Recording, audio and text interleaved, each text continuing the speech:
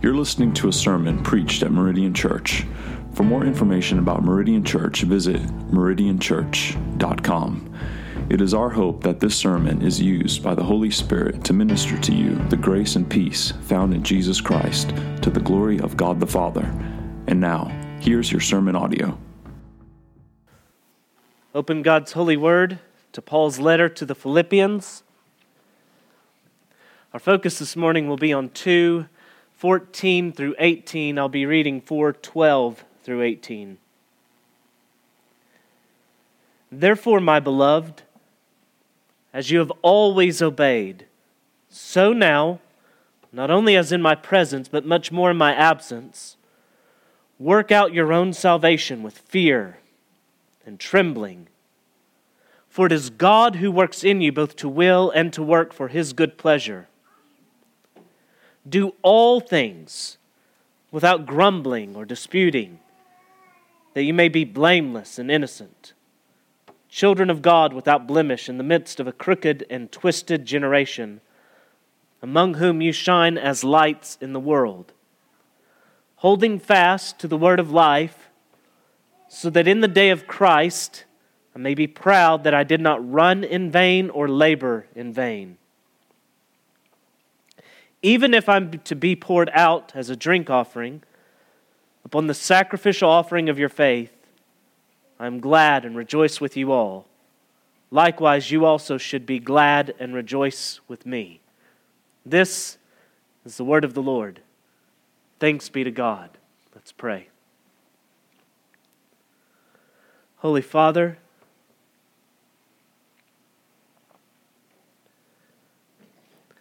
have mercy on us for our discontent, our grumbling, our rebellion,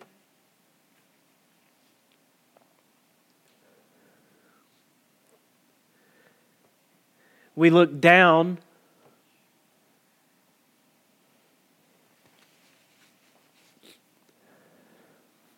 on Israel as she could grumble in the face of so awesome a redemption as she had from Egypt.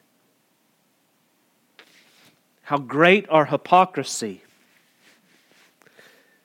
For we sin in light of the death and resurrection of our Lord. Everything that was only typified before the Israelites come to full manifestation. Father, I pray we not prove like those whose life was one of grumbling, failing to enter your promised rest, but that you grant us faith. The faith of Joshua, Caleb,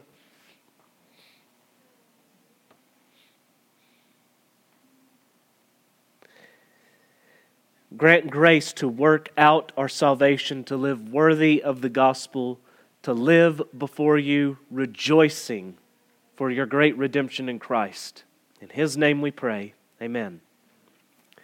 The unity of our text, verses 14 through 18, can be seen in the bookends on each side. Don't grumble, rejoice.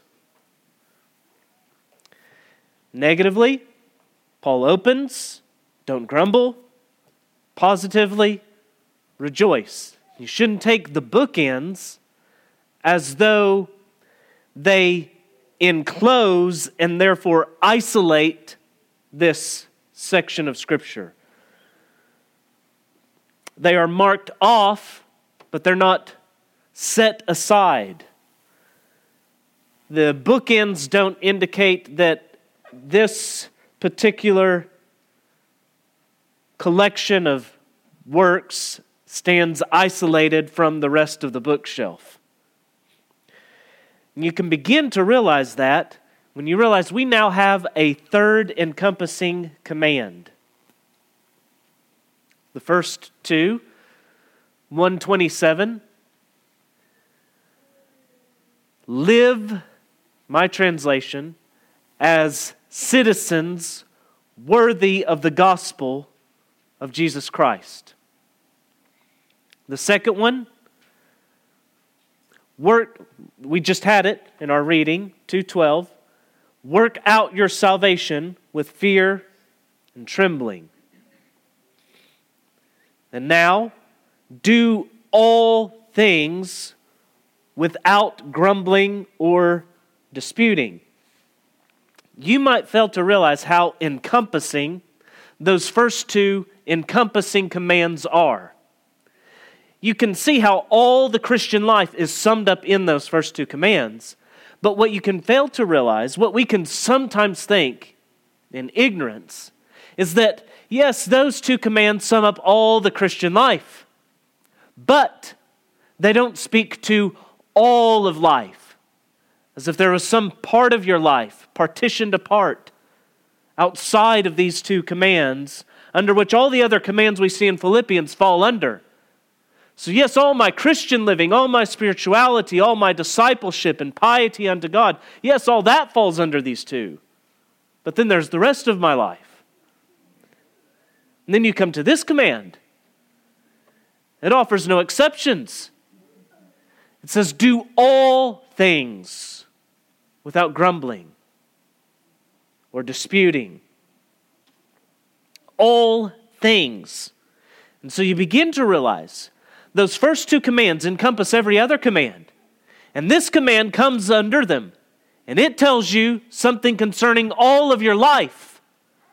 Do all things without grumbling or disputing. Live as heavenly citizens, worthy of the gospel. Work out your salvation. Everything about your life is to be rooted in the gospel, empowered by the gospel, a working out of the gospel, befitting the gospel, magnifying the gospel. Once you know Christ, to live is Christ. Magnifying the gospel in all that you do. All of your salvation, all of your life is to be working out your salvation. Working out your salvation involves doing all things without grumbling or disputing.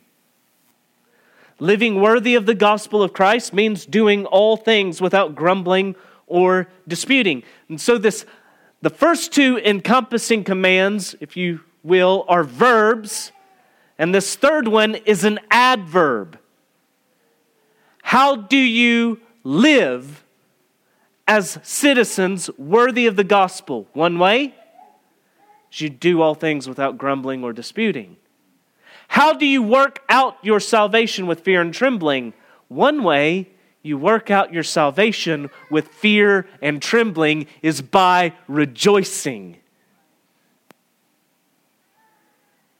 The Puritan Jeremiah Burroughs demonstrates this, listing 8 ways, I quote, that he says, murmuring and discontent are exceedingly below a Christian. They're exceedingly below a Christian, one, because it is below the relation of a Christian. God is our Father. Christ, our spouse, as a corporate body, our brother. And we are temples of the Holy Spirit. 2, he says, it is below the high dignity which God has put upon us. Which, in teasing out that dignity, really relates to you are a son. You are a co-heir. You are a temple. 3, it is below the spirit of a Christian. Well, what's the spirit of a Christian? I don't know that you can do better than just to read Philippians through a few times, and you begin to sense the strength, the contentment, the peace, the joy, the tenacity, the glory of the Christian spirit, as it's modeled by Paul. 4th, it is below the profession of a Christian. And there Burroughs says, what is the profession of a Christian? Dead to sin, alive in Christ. Fifth, it is below that special grace of faith. Grumbling is contrary to faith. And our faith is not that everything will be ease and comfort. Our faith is not that of the prosperity gospel. Our faith is that through many trials we must enter the kingdom of heaven. And on the other side, peace, joy. Faith sets its sight on God, on Christ, not on our earthly immediate circumstances. 6, it is below those helps that a Christian has more than others. We see others go through trials, but we have the Spirit. We have the promises. We have His covenants. 7, it is below the expectation that God has of Christians. He expects not murmuring. He is worthy of it. He commands it. 8, it is below what God has had from other Christians. So look at Job. Look at David. Look at Paul. Yes, they fail, but to play off of Thomas Brooks, you can sin with them. Sure, anyone can do that. Yes, you can sin with them, but can you stand with them as they did by God's grace when they stood? In sum, what Burroughs thoroughly demonstrates is that grumbling is a failure to live as citizens worthy of the gospel of Christ. It's a failure to work out our salvation. It is exceedingly below the saint. But with this negative command, what exactly is being rejected here? I hope through our study of Jeremiah and the Psalms, you know that this cannot exclude lament. So then what is the difference between lament and grumbling?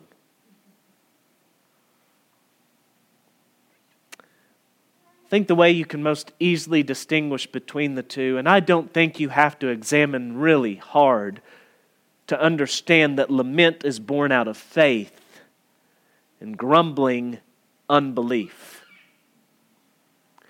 Lament bows. Grumbling shakes a fist. Lament cries out. Grumbling mumbles under our breath. What might the Philippians have been grumbling about? I think the word that grumbling is paired with tells you. Do all things without grumbling or disputing. Grumbling seems to have more of a Godward reference, disputing a manward reference. What they were very likely grumbling about before God was what they were disputing with concerning their brothers. And this recalls all those instances where Paul has spoken of unity up to this point. Anticipates those he will speak of. 1:27, let your manner of life be worthy of the gospel of Christ, so that whether I come and see you or am absent, I may hear of you that you are standing firm in one spirit, with one mind, striving side by side for the faith of the gospel. 2:1-5. If there's any encouragement in Christ, any comfort from love, any participation in the Spirit, any affection and sympathy, complete my joy by being of the same mind, having the same love, being in full accord and of one mind, doing nothing from selfish ambition or conceit, but in humility. Count others more significant than yourselves. Let each of you look not only to his own interest, but also to the interest of others. Have this mind among yourselves, which is yours in Christ Jesus. We see something of the reason for all of this when Paul gets to Philippians 4 and says, I entreat Euodia and Syntyche to agree in the Lord. Yes, I ask also, my true companion, help these women who have labored side by side with me in the gospel. And he follows that up immediately by saying, rejoice in the Lord always. And again I say rejoice. Let your reasonableness be known to everyone. Tell these two to get along and rejoice, and let your reasonableness be known. But aren't there times when we should rebuke, confront, reprove a brother? Absolutely. How do we know the difference then between sinful disputes and godly confrontation? Perhaps start with this. Just from a personal motive and examining your own heart, are you grumbling about your brother before God? And you're not even thinking, I want to bring this, you're just grumbling, and then you understand I'm doing that before the God of heaven who sees all things. Are you grumbling about your brother before God, or are you prayerful for your brother to God? You don't really need to find out whether or not you should reprove your brother until you work that part out. We are commanded to stand firm in one spirit with one mind, striving side by side for the faith of the gospel. So I believe the thing you need to ask yourself is, this thing that is irritating me, is it just me, or is the gospel at stake? There's unity around the gospel, and so the question is, whether or not there should be disunity, some kind of confrontation, something that may potentially cause problem. The question is, does that have to do with the gospel? Is it getting at the thing that brought us together? Is my brother causing the separation already with his action? And so my reproof is not to actually create disunity. The reason for my reproof is to preserve unity. I think you get something of how this works whenever Paul addresses those who are preaching the gospel from false motives. What's his response? Well, I think if he was dealing with that brother, he would talk to them. But publicly his response is, I rejoice, the gospel's being proclaimed. Versus those who are insisting that circumcision is necessary for salvation, he calls them dogs. Chapter 3, verse 2 and 3. Paul gives two reasons now why we should do all things without grumbling and disputing. First one, so that they might be blameless and innocent, children of God without blemish. Before we unpack the critical word here, which I believe is be, do all things without grumbling or disputing, that you may be is the big word in that. Before we get there, let's deal with the other words, blameless, innocent, children of God without blemish, because I think they'll inform us how we're to understand that be. I hope you're already having some, as it's brought to your attention, I hope you're feeling some discomfort. Do this that you may be children. Just stop there. Do this that you may be children of God. So first, blameless, without reproach, without fault.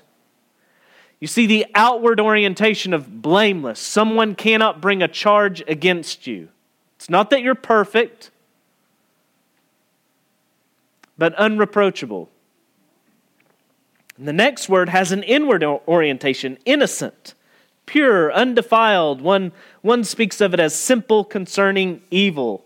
It speaks to the state of Adam and Eve in the garden. Innocent. Romans 16:19 really provides a contrast that I think makes this clear when Paul commands them, I want you to be wise as to what is good and innocent. Not just ignorant, innocent of what is evil. Evil is not a fruit for us to examine as Eve did in the garden. It's not something for you to contemplate. Do not click on evil. Don't indulge your curiosity in evil. And such an inspection of evil, noticing how the fruit is desirable, how it looks good, begins and has roots and is an expression of discontent, unbelief, and grumbling concerning what God has declared good for you to partake of. You can grumble with your mouth full of sin. Enjoying sin is a form of grumbling against God. Now it's with the last phrase, children of God without blemish. I believe that you really get a sense of what Paul is wanting to communicate. And he brings that out even more. Children of God without blemish, in the midst of a crooked and twisted generation, among whom you shine as lights in the world. So dark, light, twisted and crooked generation, children without blemish. To grumble and dispute is to walk the way of this world. It's to be in step with the spirit of this world. The spirit of sin that was first expressed by Eve in partaking of the fruit.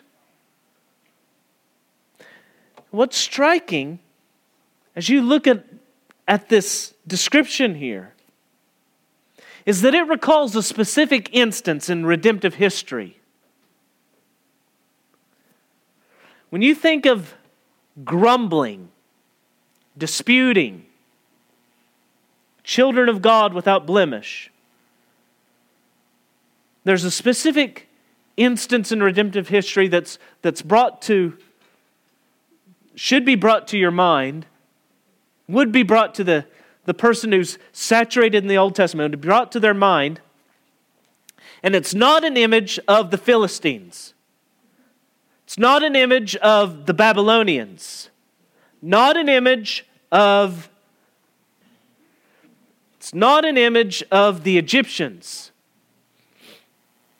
When you think of grumbling, murmuring, disputing,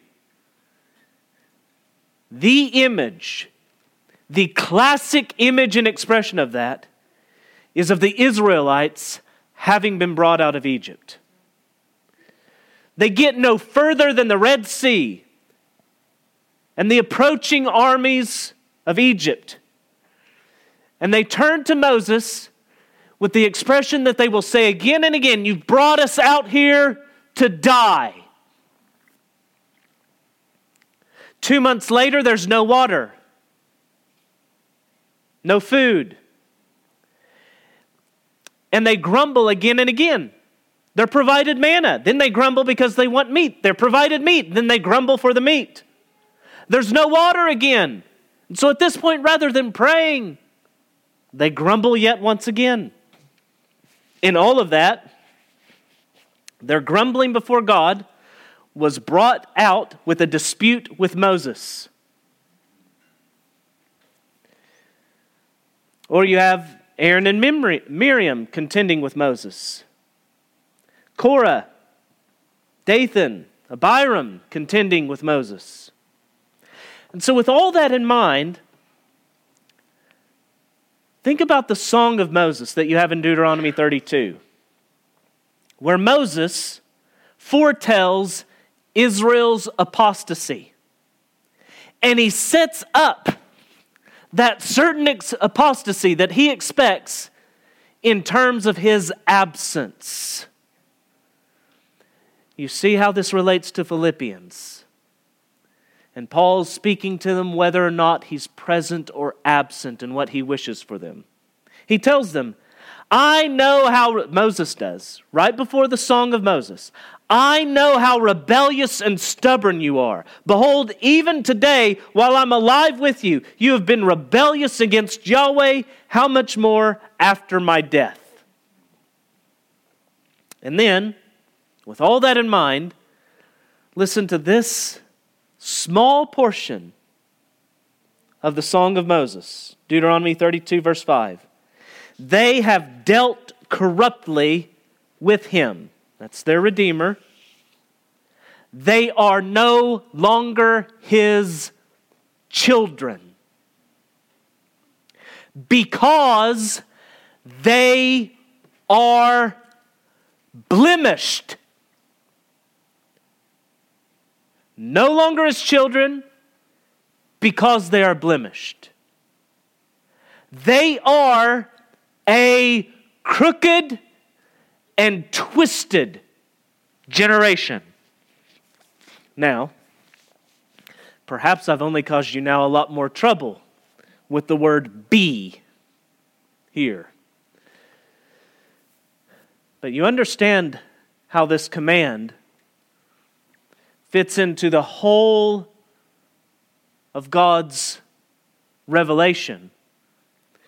And you remember that Paul tells us that not all Israel was true Israel. And you remember that the author of Hebrews tells us that some failed to enter God's promised rest, his Sabbath rest. Why? Because they didn't believe. They didn't enter for their unbelief.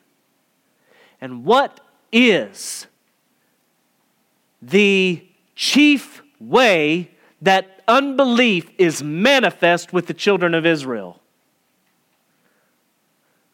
Grumbling, discontent. Numbers 14, 1 through 4.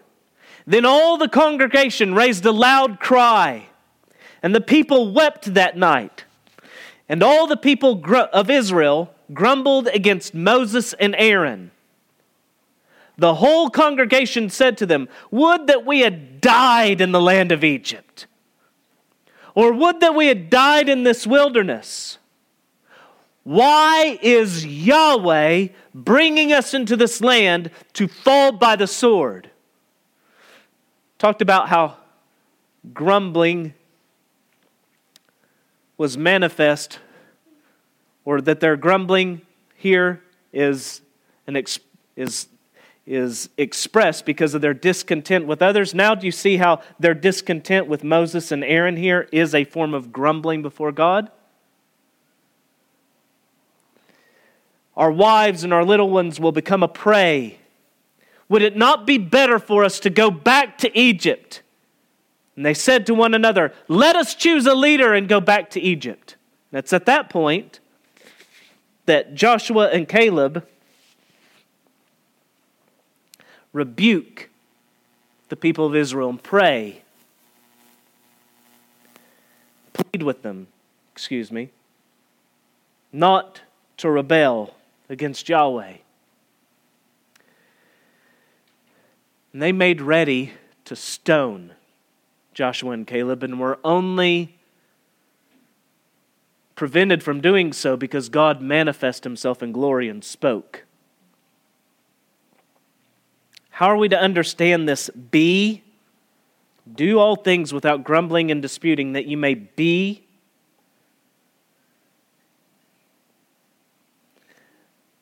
Not grumbling or disputing does not make you a child of God. As if you abstain from those and you become God's child. If you are a child of God, not grumbling or disputing proves you are a child of God. It demonstrates it. A fundamental marker. Read Philippians. He's addressing the saints. He speaks of what the life of the saint looks like throughout this letter, and you cannot escape this. A fundamental marker of the saints is contentment, peace, joy.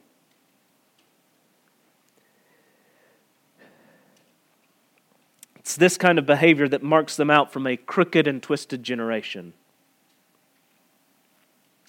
marks them out as saints, as heavenly citizens. There's a warning in this B. It's the same warning that we have in 3:17 through 20. Brothers, join in imitating me. Keep your eyes on those who walk according to the example you have in us. For many of whom I have often told you, and now tell you, even with tears, walk as enemies of the cross of Christ. Their end is destruction, their God is their belly, their glory is their shame, with their mind set on earthly things. But our citizenship is in heaven, and from it we await a Savior, the Lord Jesus Christ. This B is not calling for them to become children, but it's calling for them to act like children of God without blemish. And if there's no action, if they're not working out their salvation in this way, the conclusion is there's no salvation to work out. They're not children of God without blemish. They are and they remain children of wrath. This is why they grumble and dispute characteristically. Definitively, the expression of their life is one of grumbling and disputing. I've no doubt that the reason why many churches are so full of grumbling and disputing, and yes, pray to God, as we did this morning, that there would be, by His grace, a maintaining of the unity of the Spirit as we strive side by side for the faith of the gospel. I have no doubt the reason why so many churches are full of grumbling and disputing is because there's only a Caleb and a Joshua among them, and the rest are an unbelieving generation that will not enter into God's rest. The saints stand out as the children of God among a crooked and twisted generation by this notable characteristic. They don't grumble. They rejoice.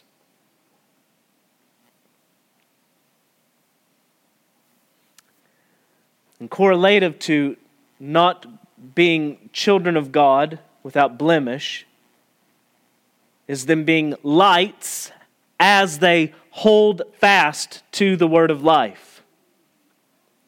Brings us back to 127 again, striving side by side for the faith of the gospel. This holding fast to the word of life, the gospel, holding fast to it is a way of understanding the be, that you may be children of God. And it relates to working out your salvation with fear and trembling. And it brings us to the second reason that Paul brings out here for why they should do all things without grumbling or disputing. That you may be blameless, innocent, children of God without blemish was number one. Number two,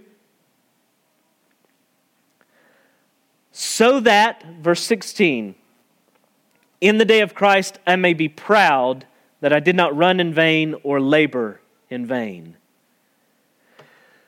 The vanity would be that they don't be. The vanity would be that they not hold fast. The vanity is that they would prove not to be true Israel because of their grumbling.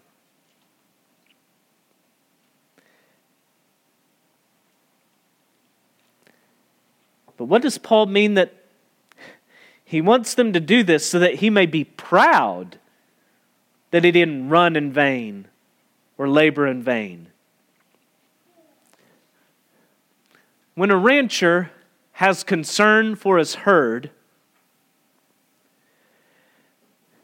there can be concern for them because of what hardship it will bring upon him if his labor is in vain over them. If I'm doing all this in vain, there's a concern he has there, and it might concern him. But any rancher who that will always be there, any rancher that I've ever known of that labors that hard in relation to those animals has a concern for the animals themselves in not wanting his labor to be in vain. And I think that helps you get something of what Paul is saying, that I may be proud that I did not run in vain or labor in vain. Not all pride is an evil. One of the best ways I think you can tell the difference between the pride Paul is speaking of here and the kind that is the very expression and heart of sin is that pride, sinful pride, involves a mirror. Pride always looks. Pride always looks. And the question you need to ask yourself is there a mirror? So, does your pride look in the mirror? Or does it look at a fresh mown lawn? Just smile. Here's the thing. That lawn can be turned into a mirror. You want everyone to see you as the guy who has the immaculate lawn. So does the pride involve a mirror? Paul is a servant. He's been given 10 talents. He wants to return them, hearing, "Well done."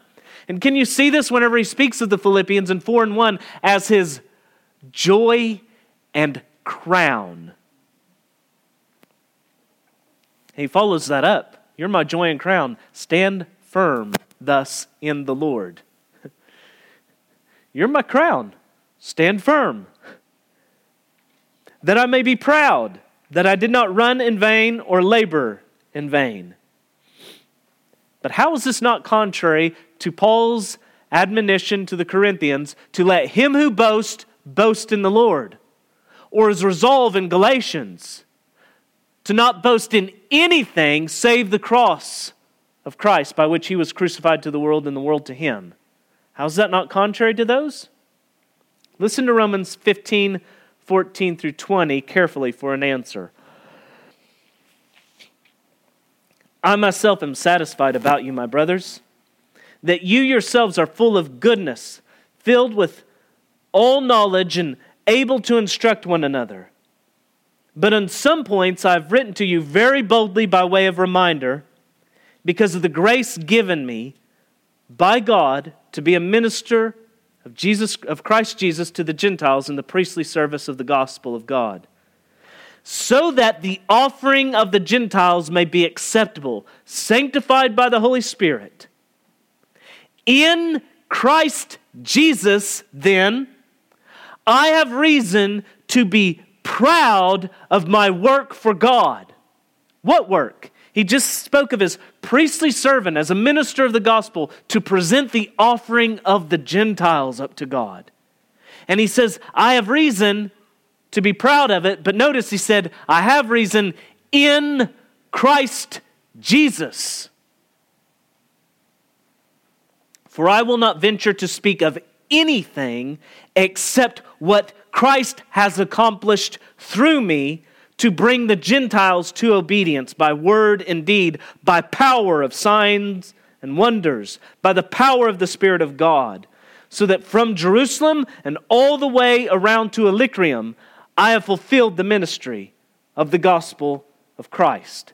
This is not the kind of pride that stands against Christ. This is the kind of pride that smiles at Christ. This is not a pride that seeks to rob God of glory, but a pride that seeks to give God glory. Whenever a father helps a child with a task that's impossible for that child, it's beyond them, but the child just wants it. When the father comes alongside and helps him, there are two kinds of ways the kid can respond with pride. So the first is, he grabs whatever it is that's been done and runs off, peers, siblings, mom, others. He says, look what I did. The second kind of pride looks at the father, looks at the work done. Looks at the father, looks at the work done. It just looks back and forth. And it says, thank you. That was fun. Let's do it again. It's the kind of pride a pastor feels when one of the flock dies well, or when another boldly communicates the gospel, or when another faces a trial with a grin. It's the kind of pride not that will boast before fellow ministers, but that will look up to heaven with gratitude and thanks and say to the Father, "That was fun. Let's do it again."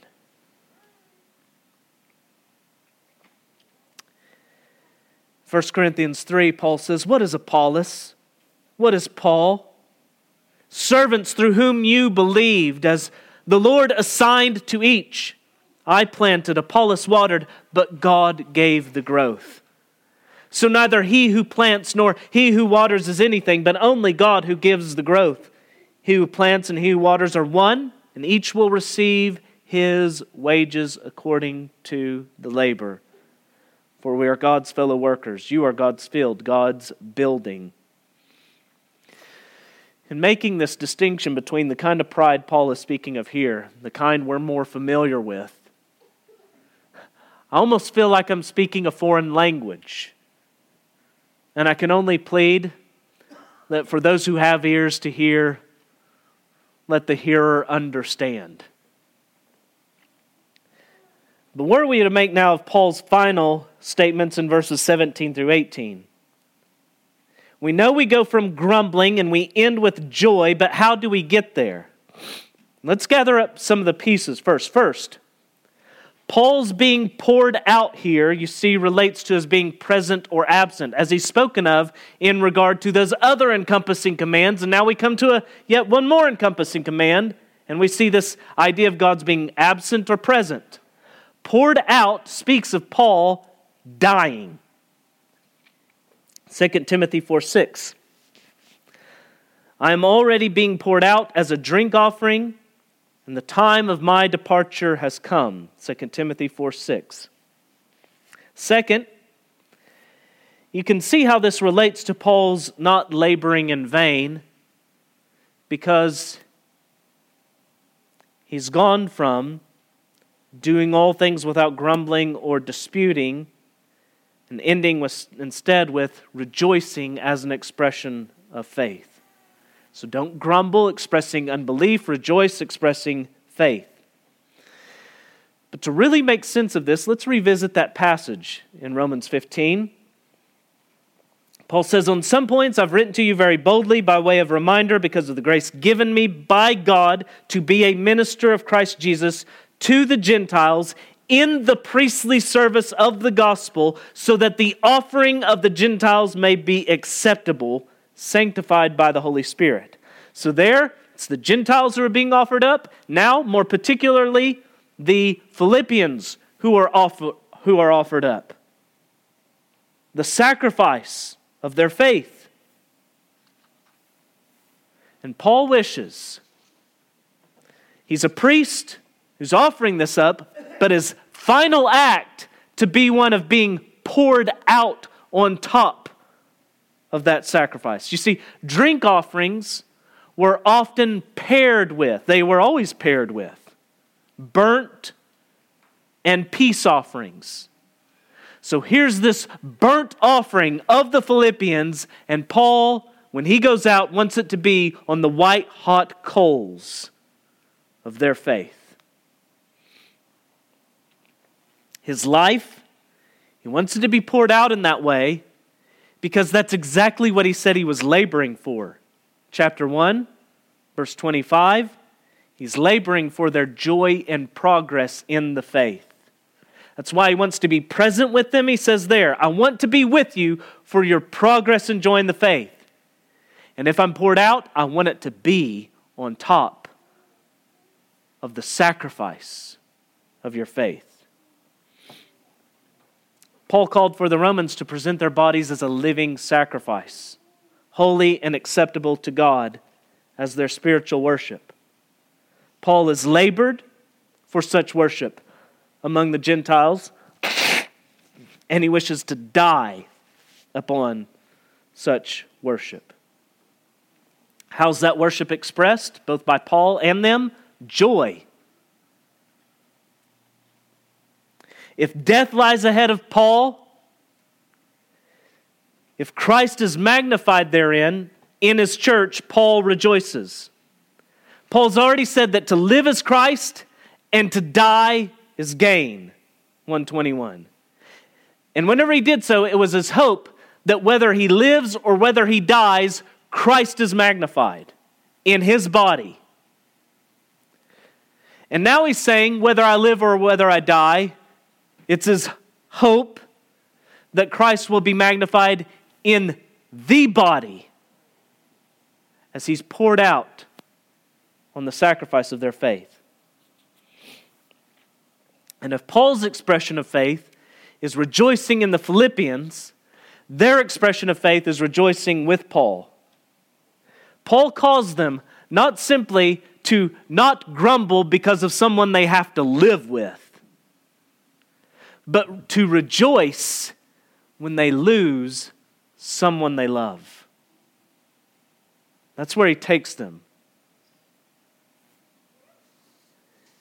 If Paul's able to be with them, it's for their progress and joy in the faith. And if he's not able, he calls for their progress and joy in the faith. Faith in what? In the gospel, and that to live is Christ, to die is gain. Paul's joy and theirs are an expression of faith. Joy is faith radiant and blooming. That's what it is. Whether or not Paul comes, he wants them to live as citizens worthy of the gospel. Whether or not he comes, he wants them to work out their salvation with fear and trembling. And even if he's poured out, he wants it to be on the sacrifice, an offering of their growing joy and faith in the gospel of Christ. When Paul says, no grumbling, rejoice, he's saying something far more significant than, children, get along, act nice, use kind words, put on a happy face. John Newton opens one of his hymns with these two stanzas. Joy is that fruit that will not grow in nature's barren soil. All we can boast till Christ we know is vanity and toil. But where the Lord has planted grace and made His glories known, there the fruits of heavenly joy and peace are found, and there alone. You see, this joy, this non-grumbling joy, is supernatural. It's the fruit of grace. It's an act of faith, God-given and preserved faith. The church is the Lord's garden. Grumbling is to be weeded. Joy is to be cultivated. Even whenever the Lord chooses to fertilize His garden with the corpse of one of His precious saints. We rejoice because we know when our God plants a seed, it's for resurrection life to bloom all the more fully. No grumbling. Rejoice. Why? The gospel of our Lord Jesus Christ and His glory in His church. Let's pray, saints. Father, forgive me. Have mercy on us again, we cry. But praise be to You, we have every reason to rejoice. No reason to do anything other than rejoice in Christ. Ours are the promises, the covenants. Ours is the kingdom. You will not fail us. Lord, we believe. Help our unbelief. May we live worthy of the gospel of Christ. May we not grumble, but rejoice. In Jesus' name, amen.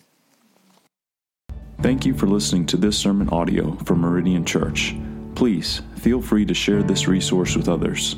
We only ask that you do not alter the content in any way. Again, you can find more resources at meridianchurch.com.